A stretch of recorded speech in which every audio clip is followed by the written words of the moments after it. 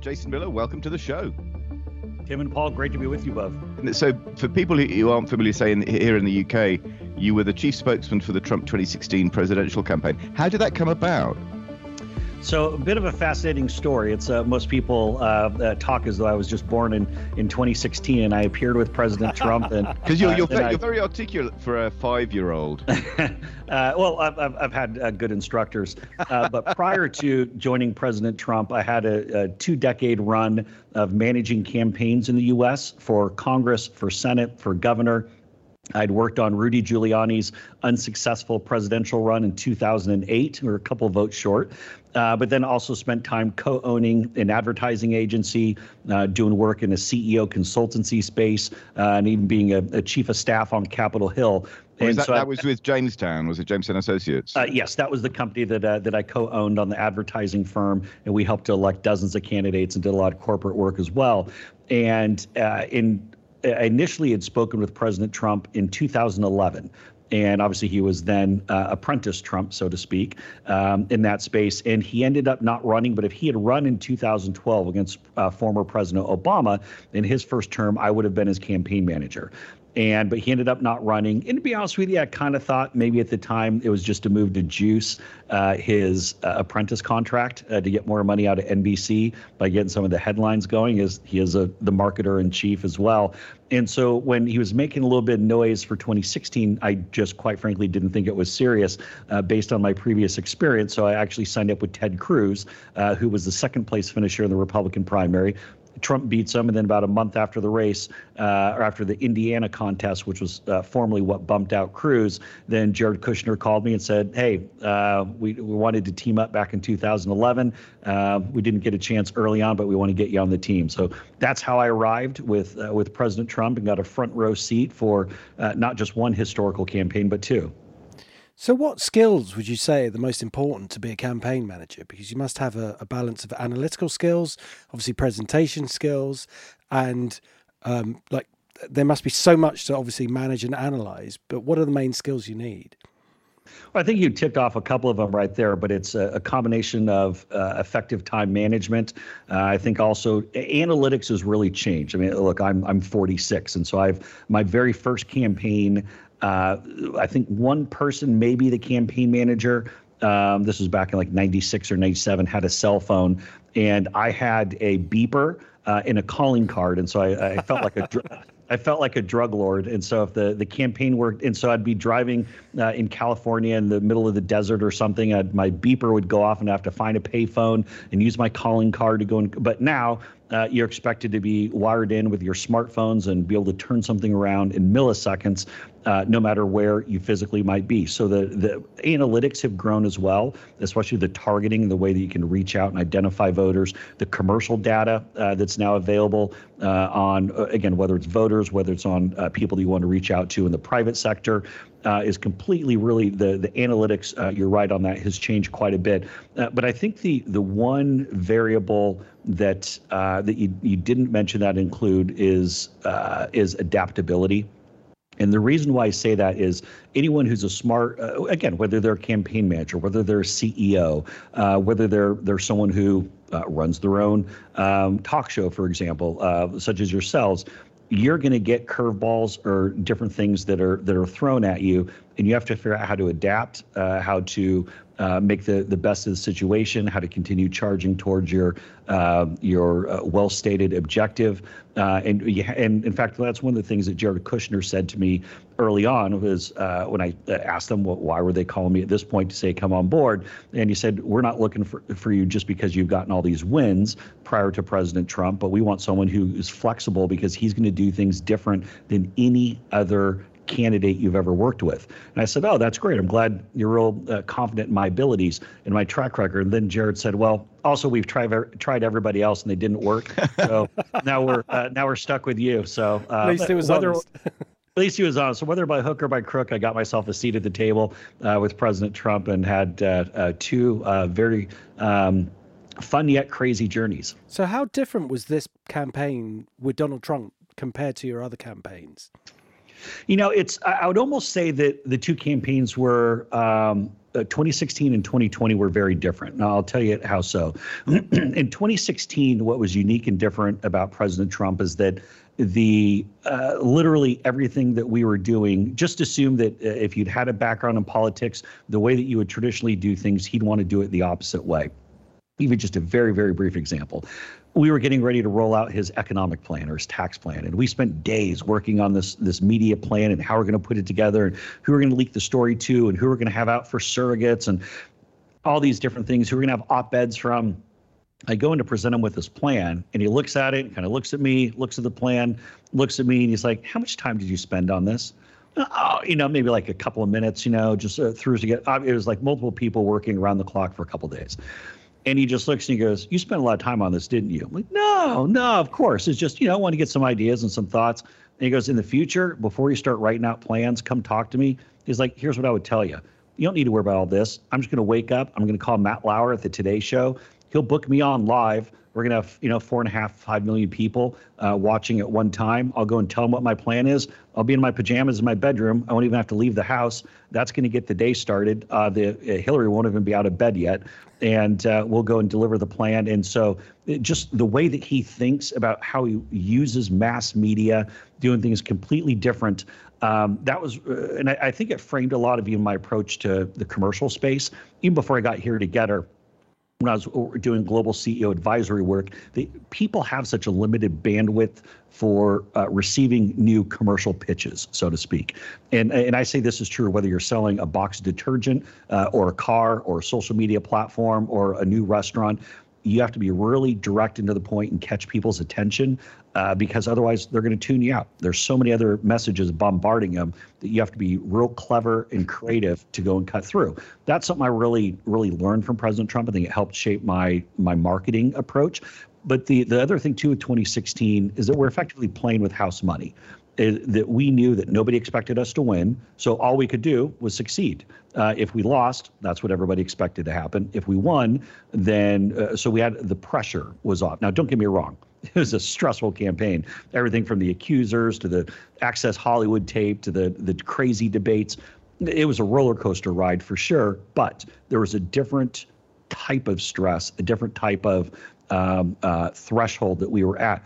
2020 was different. 2020, you had basically President Trump snuck up on nobody, whether it be some of the voting rules were edited mid-game, obviously ostensibly under the guise of COVID. That's a whole nother conversation. But some of the rules were changed. We saw the rise of political censorship, which is really then kind of how we got together, where we saw where the big tech platforms, and we've seen this with a lot of the woke capitalism, where so many companies are now moving to try to put their worldview, their imprint on their customer base, which I think is in my opinion, a dangerous trend for society, whether it's in the U.S. or the UK or anywhere. How easily reversible do you think that trend is? Great question. I don't think it's going to happen. I think that many of my say colleagues or peers think that once we start to say, for example, as Gettr grows, or say President Trump with his Truth Social platform, as that gets kicked off at some point here next year, that a lot of my friends will say, "Oh, well, the big tech companies will learn. They'll see their lost market share, and they'll realize the error of their ways." I think that once a sitting president of the United States is completely deplatformed from all social media, that really the guardrails are off. There's no going back at that point. And I think that these companies will make a conscious decision and say, you know what? There are a lot of Americans that might not want to be active on this platform because they have more, say, center-right types of viewpoints. That's fine. We'll just grow with other countries, and we just realize we won't get some of these customers. So I think this is more of a permanent change. But I do think, here's the one thing I say, I do think that we're starting to see a pushback to some of the woke culture and the cancel culture we've seen going on. I think when they start going after certain groups, whether it be the Dave Chappelle or the Nicki Minaj or even Madonna, the people who might not necessarily be political actors and who probably, quite frankly, are left of center or even Democrats, but when they start getting canceled or deplatformed or shadow banned, that's where I think you're going to see the pushback in the mainstream media. So just to lob a grenade directly into the shallow end of the swimming pool, do you think the Biden 2020 presidential election was valid or invalid? Well, it's a valid election. I mean, he's sitting in the White House right now, and so that's he was declared the winner. Just to give you kind of the clarity on my perspective on this, I do think that many of the election rules on the state-by-state basis were changed during the 2020 election cycle in an unconstitutional manner. But the very clear directive that had been given from courts at all levels, whether it be the federal or the state courts, to really kind of truncate it down to a short stretch. If people believe that they're voting in a legal fashion, and that's the means that they go and vote, then obviously those people aren't going to be penalized with having their votes discounted or something of that nature. So even though I think the way that the rules were changed were unconstitutional, the fact of the matter is those were the rules. So I think that was unfair. I do think that there were significant fraud and irregularities on election day, but I have not seen enough on specific to election day to overturn the election or go have it back. So Joe Biden's in there in the White House. He's the lawful president of the United States, and I look forward to hoping to try to beat him in 2024. It's a very sanguine approach. I suspect if I was sitting in your seat and you were sitting in mine, I'd be a lot more fiery in my resistance to the legitimacy of that campaign. But I defer to your experience in these matters. Well, look, we went through a lot of legal challenges on this, and I mean, there was no stone that was left unturned with regard to the legal efforts to try to bring light to this. And the critical decision was the Wisconsin State Supreme Court decision, which, and again, rules were changed by executives, not by the state legislature. Effectively, they went to blasting out ballots at the county level, and they did it at the county executive level to go and send these out in heavily Democratic counties, but they never had applications on file, which is a direct contrast to state policy. They changed the rule mid-game, sent them out. That clearly was easily more than the 20,000 vote delta that we ended up having there on election day. But then by the time I went to the state Supreme Court, they said, look, yes, ultimately what you're complaining about is fair and valid, but the remedy that you're seeking will never be granted ever. No one's ever going to go and tell someone who believes that they voted legally and who voted once and who's a voter in good standing that their vote doesn't count. And so we fought that battle. And at this point, my goal really is obviously on Getter, on the free speech platform. But we'll just have to come back and beat Biden or whoever the Democratic nominee is in 2024, which, by the way, I do not think it'll be Joe Biden or even Kamala Harris. I think there'll be Gavin Newsom from California will be the Democratic nominee. But I think with all the news Hillary Clinton's been making in the last 24 hours, it's pretty clear that she hasn't lost sight of that dream. So tell us about the Getter platform. How long has it been going, and how is it different to obviously the main rival, Twitter? Well, thanks for asking. So we launched on July 4th, asking folks our Independence Day, asking folks to declare their independence, not just in celebration of the U.S., but also declare the independence from big tech. And we immediately, within 3 days, we got to over 1 million users. After about 10 days, we're at 1.5 million. We're now up over 3 million users. So we're the fastest growing social media platform in history, fastest ever to 1 million, fastest ever to 2 million, fastest ever to 3 million. And we're the all-in-one free speech platform. So we've given people the ability to have their free speech. So that's in stark contrast to what we see with Twitter and Facebook and even YouTube, where people are being sentenced to digital jail simply for expressing their political viewpoints. When we add our short video feature, which will be a marketplace competitor to TikTok and Instagram Reels, that's coming out on February 1st. Then I think we'll start to be competing against those platforms much more. But then, guys, here's the big thing, and where I think there's going to be a lot of interest from your end. July 4th of next year is when we plan on launching Getter Pay, which won't just be a marketplace competitor to Apple Pay and Alipay and Google Pay and such, but we're also going to launch a two-coin ecosystem. And so we're going to bring some of the benefits of crypto and blockchain, whether it be peer-to-peer lending, whether it be the online marketplace, whether it be the gamification, the ability for people to actually monetize their participation in the social media platform. And then you can say at that point that our competitors aren't just Twitter and Facebook on the speech, not just say Instagram and TikTok on the video, but then you could say really any traditional lender we could be a competitor with as we're around the corner into next summer. So do you have any coins at the moment that people can invest in, or is that something that's going to come next year? So that will come next year. So that's what we plan on launching. We'll have both a stable coin and a fluctuating coin, but those will be part of GetterPay with that system. And we think that's really going to revolutionize really the approach from social media, and also it's going to introduce an entire new community to this digital economy. And I think there's an important point here that you have tens of millions of people in the U.S., hundreds of millions of people all around the world that for whatever reason are not participating in this digital economy. And that could be maybe there's a lack of trust with the people that they're talking to. Maybe I know Facebook has tried multiple times to try to go and get something launched, but they've never been able to. And heck, now they've changed their name. So I think a lot of Facebook's best days are in the rearview mirror.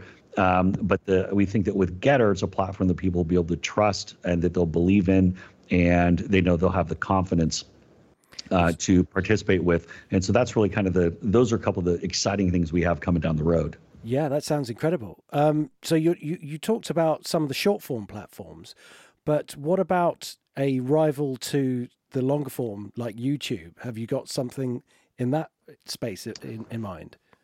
Great question. So right now we already have longer posts, 777 characters, 777. Those are lucky numbers. Not that I've ever been to Vegas or Macau, but just people tell me that those are lucky numbers. So that's how we randomly ended up with that number, since maybe someone who helped launch the company likes to gamble. Or is that how the staff at Getter travel around on a 777 a piece? Yeah, exactly. And well, yeah, we don't quite have our own 777 to fly around, but that's a good case. Work in progress. Yeah, I'll make that case to the board that if we need to stay consistent to our messaging, I need my own 777 to fly around on. I think that's only proper. But going back to that, we have longer posts, we have longer videos at 3 minutes already, whereas it's 2 minutes and 20 seconds for Twitter. But for verified users, we extend that out to 10-minute videos, so we have longer chunks. And in the U.S. in particular, most TV and radio segments are about 8 or 9 minutes. So that's a key there, so people don't have to go and break up those blocks. And we also have in-app video editing, which put it this way, even someone like me can figure out how to use it in a few seconds. What we are going to launch in Q1 of next year, online tipping and appreciation, meaning that you can go and, similar to using bits with Twitch, how you can go and compensate content users. So that's like micro payments. Yes. And so we're going to set that up both for the, kind of the a la carte, or, as people see the need, or if they want to do it with, say, set up a subscription model with somebody. But those will be some immediate things that we get going in advance of GetterPay actually launching midsummer. But as far as say a competitor to YouTube or Rumble, not in that exact context. So having free speech on a platform was something that I think Twitter initially tried to do, and then felt and for whatever reason, and we can speculate about that, ended up not doing that at all. And some people can see the inconsistencies more than others. I think the fact that you're creating a rival platform is absolutely brilliant, because this is just what we need. But is there a danger, do you think, potentially in having completely free speech, in terms of there is sometimes dangerous content that does need to be removed, that has to be done by either people or AI or some form of editing? How will you deal with those challenges? Yeah, another excellent question. So our goal, kind of our North Star, is to always make sure that nobody ever gets censored or algorithmed or deplatformed or sent to digital jail for conveying their political beliefs. That's our core mission statement of what we're trying to do here. If you take everything else away, that's a value proposition that we have. That does not mean that literally anything can get posted. And so we have terms of service, and we have a proactive and robust moderation plan that's really two-pronged. One is with AI. So there are obviously certain things, whether it be extreme pornographic images or racial or religious epithets, those types of things, those will get blocked before they get posted, or at least they're supposed to. Obviously, there are different ways people will try to work around. But then other things that appear in a certain range, those will go to human moderators to review. Now, the human moderators are all people who've gone through extensive training, who've done background checks, and we always spot check people to make sure that things are happening in the right fashion, to make sure they're not, being overly aggressive, but also make sure that they're not missing certain things. But I'll tell you, just in the same way that you can't walk into a pub in London and start hurling threats of physical violence to someone, you can't go in the digital square and start threatening or intimidating someone as well. Now, that doesn't mean that calling somebody a jerk or saying that you think that their ideas are stupid. I mean, there's a difference between being courteous in conveying illegal commentary. Obviously, if you're talking about here's our plans to rob a bank or something, that wouldn't be permitted. So there might be some things that technically might be permissible speech, such as racial or religious epithets. We've made the decision with the platform that if we want to have a place for political free speech and make sure that that's never going to be assaulted, then we do have to have some boundaries, because we want the platform ultimately to be safe for people to come and visit. And we just don't have time for any of the things like the racial or religious epithets. That's not political free speech. Nobody reaches out and complains and says, "Man, I just really wanted to use these offensive terms to criticize people for their race or religion. This doesn't count as free speech." I literally have never gotten one of those types of criticisms. We live in such a divisive world at the moment. It's I can see that if people come over to a platform, sometimes those decisions as to what should be allowed and what shouldn't can get really, really complex. Say the trans issue or something like that, where certain people will think this is completely fair. We've had it in like conversations with friends and things like that where we think we're just expressing a view and the other person's just getting really offended, and there's no intention to offend somebody. It's just to have a discussion. And I think people are getting so used to saying I'm offended, therefore this needs to be taken down, and that's wrong. I mean, you could be offended about anything, and that doesn't necessarily mean that person hasn't got the right to have a view and discuss it. No, you're exactly right, and that's something where you can definitely be offensive within our terms of service. That is something that there are plenty of people who tell me that I'm number one in a very New York kind of way all the time, and frequently I'll repost them and say, "Hillary, is this you with your secret account?"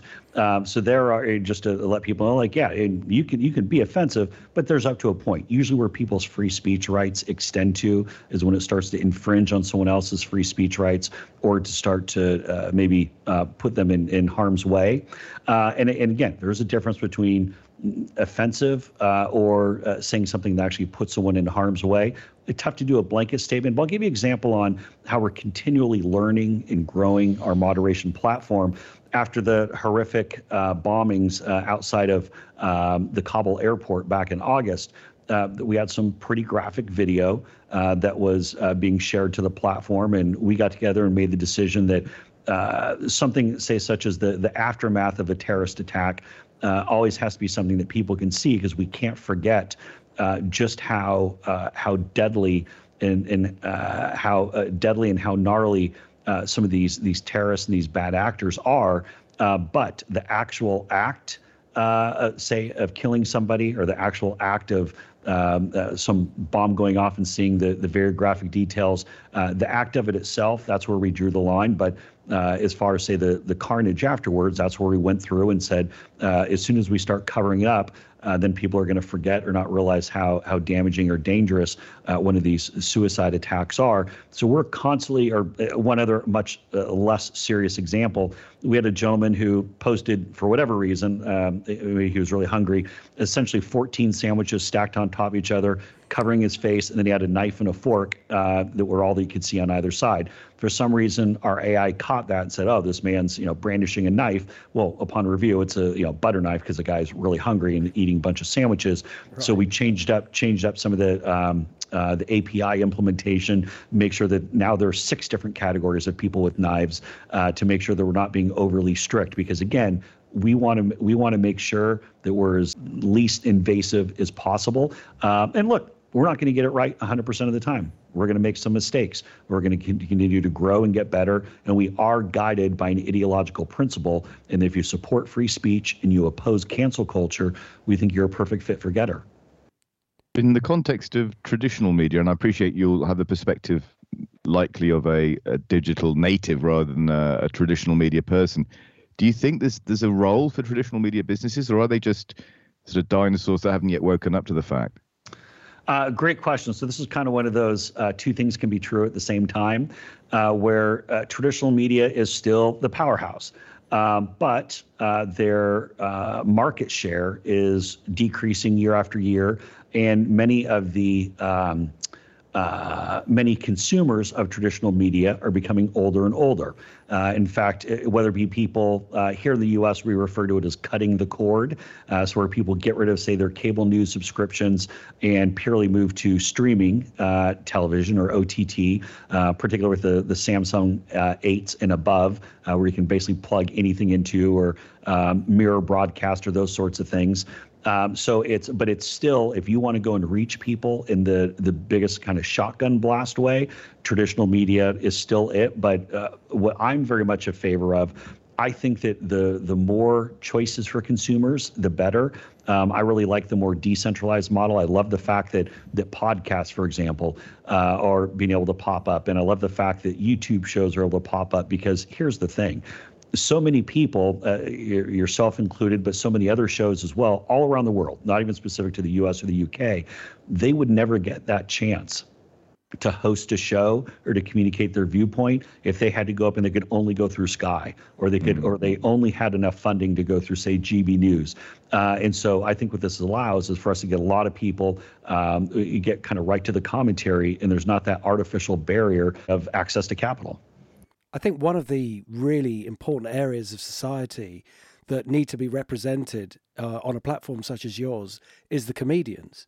And I think they serve a fantastic, they serve the community very well by looking at situations in the way that their brains do and look at the humor of what's going on in order to call things out. And I think one of the biggest problems that we've seen over the last few years is how the cancel culture has made them fearful of their own art. And I think this needs to come back. And I'm hoping that there'll be lots of comedians going on Gettr and being funny and not being afraid to say the jokes that they should be saying, obviously within the bounds of what you've said before. But I think that's just such an important area that needs to be addressed. It is. I'm glad you bring this up. So I'm a big comedy fan, and I love, some of my favorites. Of course, I love Dave Chappelle. I think he's great. Holy smokes, did he just go right into the buzzsaw with his most recent Netflix special? Right. That was the first 10 minutes in, and even I was like, oh, you know what? I'm like, man, now I see why the folks got where. I mean, he just went in head first. But look, Chris Rock has been one of my favorites. I want to tell you another person who's been one of my longtime favorites, and this is the only comedy show I've been to in the last couple of years, but I went and saw David Spade, who used to be on Saturday Night Live, then he was on Joe Dirt. I know he's been in a couple other kind of Lorne Michaels kind of B-level movies. He is one of the funniest you-know-whats that I've ever seen. And this was kind of right after the Me Too movement started coming up, and really the wokeism started raging in like 18 and 19. And I went and saw him, I believe it was in 2019, just a couple years ago. And what I found, not just him, but even the 2 warm-up acts, they were scared of their own shadow. And all they would do is make fun of themselves and make fun of their own kids. Like, my kid's so goofy, he's in middle school doing this. And so they're telling these jokes that ostensibly just would have been pointing to the guy in the front row, like, hey, I'm going to make fun of you, which, by the way, I sat in the front row of a comedy show once. Don't ever do that. Like, especially if you look like me. You just have I have a target on me as is. You sit in the front row of a comedy show, you're immediately part of the show. So just anyone watching, don't do it. But here's the thing with the David Spade and the folks in his show, he literally, I mean, all of the traditionally, whether it be, misogynist or borderline, offensive or non-politically correct, any of the jokes that people would traditionally associate him with were all gone. All he made fun of was himself or his kids in middle school. It was boring. I was like, did someone perform surgery and remove something from David Spade? Because he's not what he used to be. I am glad, look, even though I thought Dave Chappelle, much of his show was funny, some of it went pretty hardcore. Look, I even wasted $9.99 on Louis C.K. on his comeback show recently. Some of it was funny, but no, we are making a concerted effort to try to get some comedians on the platform. We actually had a meeting about that a couple days ago. But I completely agree. Humor's the best commentary, and that's it's entertaining. It can be informative. And much of my early years were spent watching Saturday Night Live. That was a religious experience for me of going through and getting my political commentary via comedy. Speaking of religious experiences, have you seen Dry Bar on YouTube? I have not. No, is it good? You recommend it? So this is something that I've been trying to be evangelical about to people in the UK. You've seen it, haven't you, Paul? Oh yes, absolutely. So Dry Bar. I'm not too familiar with the backstory, but I think it's shot in is it Provo, Utah? Okay. So it's a religious community, but basically all it means is I think to give the name full expression, all it means is that neither the act or the audience are allowed to drink. But that aside, it's pretty much anything goes. So it's like a kind of Certificate 12 or Certificate 15 comedy, but it's very, very funny. It's just it's conservative comedy. All right, I'm going to go check it out because you recommend it. I'm always on the look for. But they've got tons of material, tons of talented people. Most of whom probably all of whom I've never heard of as comedians. But some of them are outstanding, and there's plenty there. And it seems like it's a marriage made in heaven for Getter. Awesome. I'm going to go check it out. I tell you, one of the cool things that we just launched with our live streaming feature, it's similar in the fact that, there used to be Periscope, and for a short time, I know Twitter went and bought them. For whatever reason, they discontinued that. But we've had some really good success with our live streams so far. Lawrence Fox, for example, someone there in the UK who uses it quite frequently.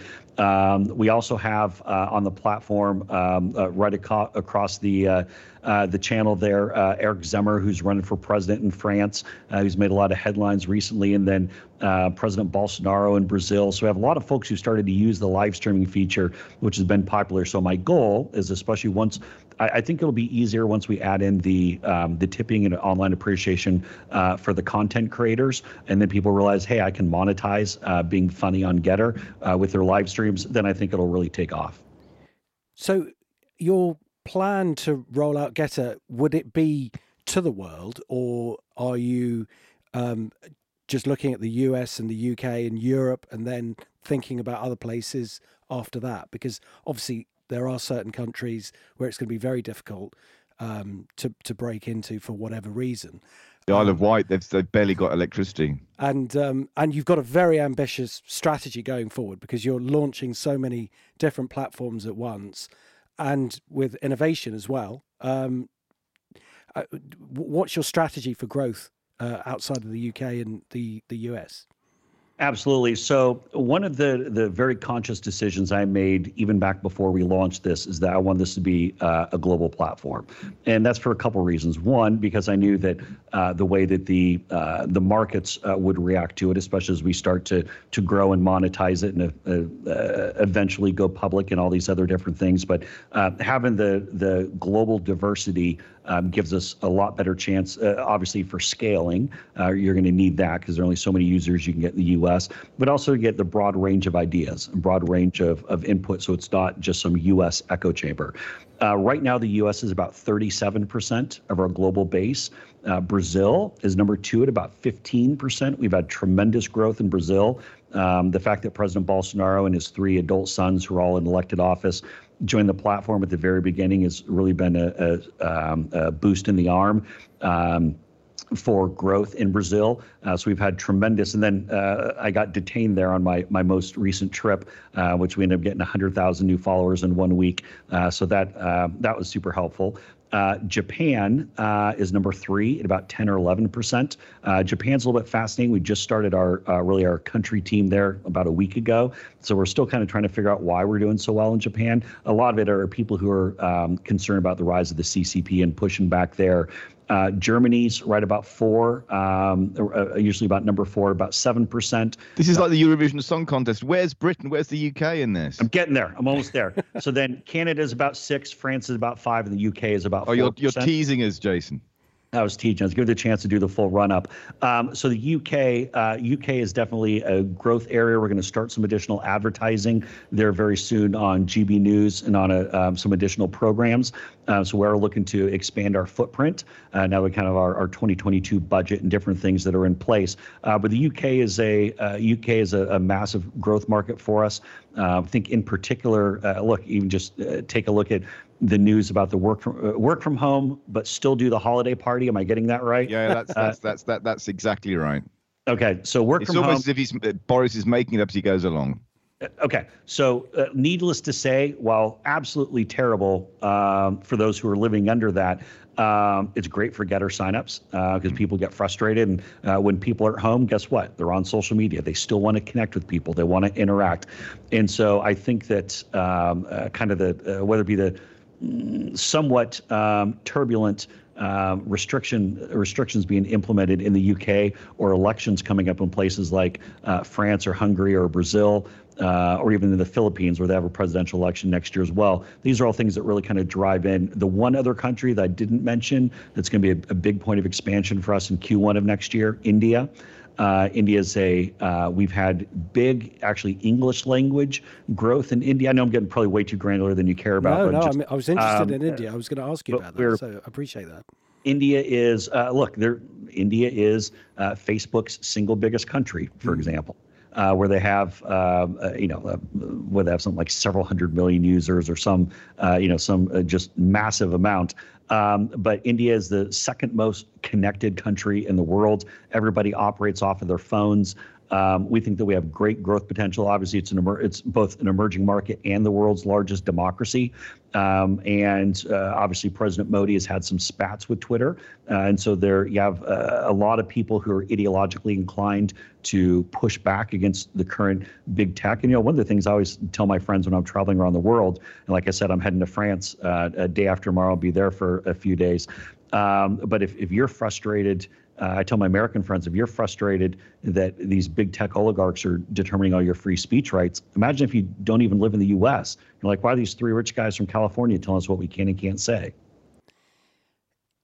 What would you do if Twitter decided to write you an absolutely massive check to buy you out? I would tell them in a very massive way to go pound sand, that we are not going to sell out or compromise our principles or whatever we're doing. I mean, this is quite frankly, look, Twitter has 100 times our size right now, but where we're going with the short video format, where we're going in the crypto space and with the digital payments and with the peer-to-peer lending and these things that'll come up with GetterPay, technologically, we're going to pass Twitter pretty soon here. I think it was in Move Fast and Break Things, but it was in one of the more recent books about the social media and FANG type sector books that have come out in the last few years. I think it was actually Mark Zuckerberg himself, described Twitter as a clown car that got driven into a gold mine. Does that seem like a fair synopsis to you?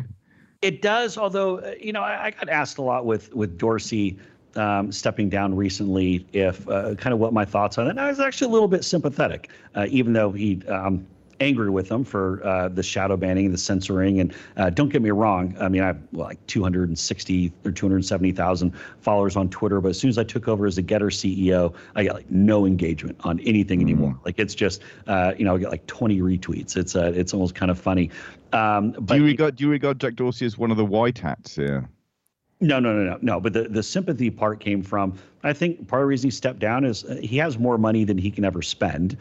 He's probably just tired of the brain damage, probably tired of being the punching bag. Now, it's a self-inflicted punching bag. But if you have that kind of money and, why go through those types of headaches every day? They've never been able to monetize Twitter and the way that other social media platforms, say such as Facebook or even YouTube, have been able to take off. And I think part of it is the Washington Post described so eloquently in one of their recent op-eds that really their business model is misery. Twitter is a negative, nasty place. I can go on. I'll go and post. If I were to post a picture of my golden doodle, for example, I might have a couple of people like, oh, Jason, it's nice that you like dogs. And then the rest. I'm glad you clarified that, because I was wondering what a golden doodle might actually be, and I was thinking it might be something slightly perverse. So I'm glad you've no, cleared it's that up for us. Golden Retriever and Labradoodle. So, right, or I guess Labradoodle itself is a lab and a poodle. So I don't know. It's a hypoallergenic It's a cute dog. It's a cute dog. It's a cute dog. It's a cute dog. And so he's so Arlo, who's my golden doodle. But the point is, maybe 2 or 3 people say like, oh, cute dog, something like that. And then we'll have all of these spam accounts or people saying, you're terrible, you're the devil, you're going to jail with Trump. And it's just it's this nasty echo chamber of misery. Essentially, as the Washington Post, I thought, pretty articulately described. And I think that's one of the things I'm trying to do different with Getter. Now, does that mean that everyone's just going to be an echo chamber of kumbaya and hunky-dory? No, but I do think I think what we're trying to do with Getter is we're trying to make social media fun again. And I intentionally lifted that phrase or paraphrased my former boss in saying that. But I think that social media inherently should be a force for good. You take a look at even our logo. The torch is even about bringing lightness to dark, about bringing freedom and democracy to places where they don't have it. That's the power of social media. The fact that we can make sure that people retain their freedoms. I think we can also make it fun. I think it can be an uplifting place where people actually look forward to opening up that app and participating in conversations, meeting people. Our Translate feature, I connect with people from all across the world who are writing me in Japanese or writing me in Portuguese, and I reply back, and our Translate button makes it really simple. And I've interacted with more people from other countries online in the past 3 months than I have in the 10 years or so that I've been on Twitter. Do you have any view on the anonymity or otherwise of social media, or in this case, Getter accounts? Should people be able to use anonymity, or should they be obliged to use their full name? Good question. So I think people should be able to use essentially anonymity or screen name. Subject to the previous caveats that you mentioned earlier about content. Yes, but here's where we do have. There are a couple of lines that we have to draw in the sand. One is with regard to parody accounts. So you can have a parody account, but it has to be labeled a parody account or a humor account or something like that. So the identity impersonation is something that I take seriously. So I don't want to have people on there saying, I'm Donald Trump. But guess what? It's not Donald Trump. Or if they're saying they're the president of a country or they're a famous actor. Now, if you're very clearly saying this is a parody account, or if the name is like not Leonardo DiCaprio, okay, well, obviously it's not Leonardo DiCaprio. It's some kind of joke account. So parody is okay as long as it's clear that it's parody, but we don't want identity imposters. Yeah, absolutely. That can be a big problem. So the Facebook, you talked about Facebook and what they've done, and looking at the future, they think that the metaverse is the place to be. Do you think the same? Do you think that we will all be interacting in a Getter type way in some type of with our goggles on and interacting on some metaverse that's created and transacting and doing all the things we do in the normal world? No, I think that's a lot of that is silly. Now, there are in some of the younger demographics, for example, my 13-year-old, we got her one of those Oculus things for, I don't know, it was her Christmas or birthday or whatever. I don't know. I got shaken down for a few $100 to go and get her that. Look, there's a difference between maybe short-term gaming when people are doing things, and I know within games, I got to give them credit though. All of these games have abilities to, sell certain upgrades in-app purchases. Is such a massive market. Obviously, we see the Apple Epic legal battle that's going on over the royalty fees or commissions based off of that. So it's a genius line of work to get into. So in other words, I'll try to figure some of that out myself. But I think that technology can bring people together in a lot of things, but there's no substitute for actually showing up and seeing a real person or having a conversation with a real person. And not everybody is going to be able to sit in their basement with a pair of the goggles on and live in some fake pretend life. You still have to go to the grocery. Well, I guess you don't have to go to the grocery store. You can have them delivered, but you have to at some point go outside, get some fresh air, interact with people. I think a lot of the effort by Zuckerberg to talk about Meta and kind of this whole change was, I mean, quite frankly, just to try to get away from the bludgeoning they were getting from the Wall Street Journal and the whistleblower, and to try to rebrand and reframe even who they are as a company. But the fact of the matter is, they're just basically robots who sell data, and no one has any real affinity for them. To do a bit of a sort of handbrake turn, just to get back to our sort of roots as a sort of financial investment themed pod. Outside the social media space, and I appreciate this might sound like a loaded question. It's not meant to be. I think the next year is going to be tough in markets. I think the threat of higher rates is going to be problematic for a lot of reasons. If that comes to pass, outside social media, the social media sector, what sector in the global markets would you like to own at a sort of generic level for the next year? In other words, what's your pick for the next 12 months? It's a great question. Obviously, I talked about as we go into kind of the online appreciation, the online tipping. Obviously, as we go into the short video format, will be a lot of monetization. I think that much of our entertainment industry and news dissemination will continue to be decentralized. I think we'll see a lot more people who can, again, you don't have to go and get that license to be able to communicate to the entire UK necessarily. You can pop up and have an online show. I think we'll see a lot more of that, but people figuring out how to monetize those. Obviously, as we start talking about as we see inflation, for example, and people are wondering why, say, for example, their fiat currency isn't keeping up with the inflation with goods. I do think that in the crypto space, which obviously has had the last couple of weeks been a little bit turbulent, crypto is still going to be around and people are doing it. And I do think that for the long haul, it's going to be with us. It's going to continue to grow, but I do think there's the opportunity there to make your money work for you and not take some of the beating with regard to inflation. I do tell you where I clearly see anything going into coding or engineering or app development. Anything in that space, I mean, people are unemployed for a couple hours and someone else comes along and grabs them. And it's so clear that I think what the COVID lockdowns have really expedited is our moving to this online economy. Now, my concern with much of that is I want to make sure that we don't leave entire segments of the population behind, which I think is a concern of whether you have people who can afford to work from home and just take a salary, but then you have other people who have to show up and get an hourly wage. What we need to make sure, again, a lot of this goes back to, I know this is a little bit kind of platitudes, we got to make sure that we're really pushing a lot of the science in the tech development early. Because even, for example, you might have someone who maybe they're planning on being a truck driver in 10 years. Well, guess what? Maybe instead of that truck driver job, they're training to repair trucks, for example. So I do think that the tech space is only going to continue to grow, and that's where a lot of the focus should be. So, Jason, you said that you would give us half an hour, and I'm just a bit mindful that we've taken up more of your time. If you're happy to speak, we'd love to speak to you more, but if you have to go, we'd also really understand because you're a very, very busy man. I believe that I have another thing that I have to do right away. That might be a couple minutes behind schedule for, so I do got to cut it short. But I really, really appreciate the opportunity to chat with both of you guys. It's been a great conversation. We've really enjoyed it. It's been absolutely fantastic. We'd love to have you back because, of course, we want to talk to you as your plans are progressing, and wish you all the very best. Paul wants to know all about Getacoin. Yeah, exactly. As we start getting to it, like I said, it's gonna be, we'll have a stable coin, we'll have a fluctuating coin.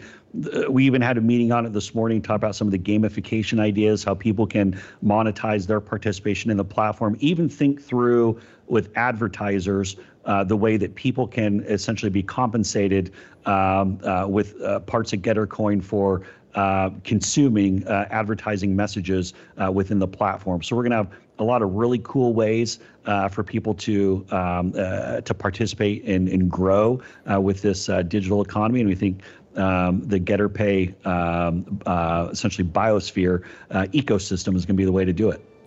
Fantastic. And we don't need to tell you where to look for you in terms of social media handles, because we normally say that at the end of the show, obviously on Getter. Absolutely brilliant. Thank you so much for coming on the show. Wish you all the very best, and we look forward to having you back. All right. Thank you both very much. Thank you. Thanks, Jason.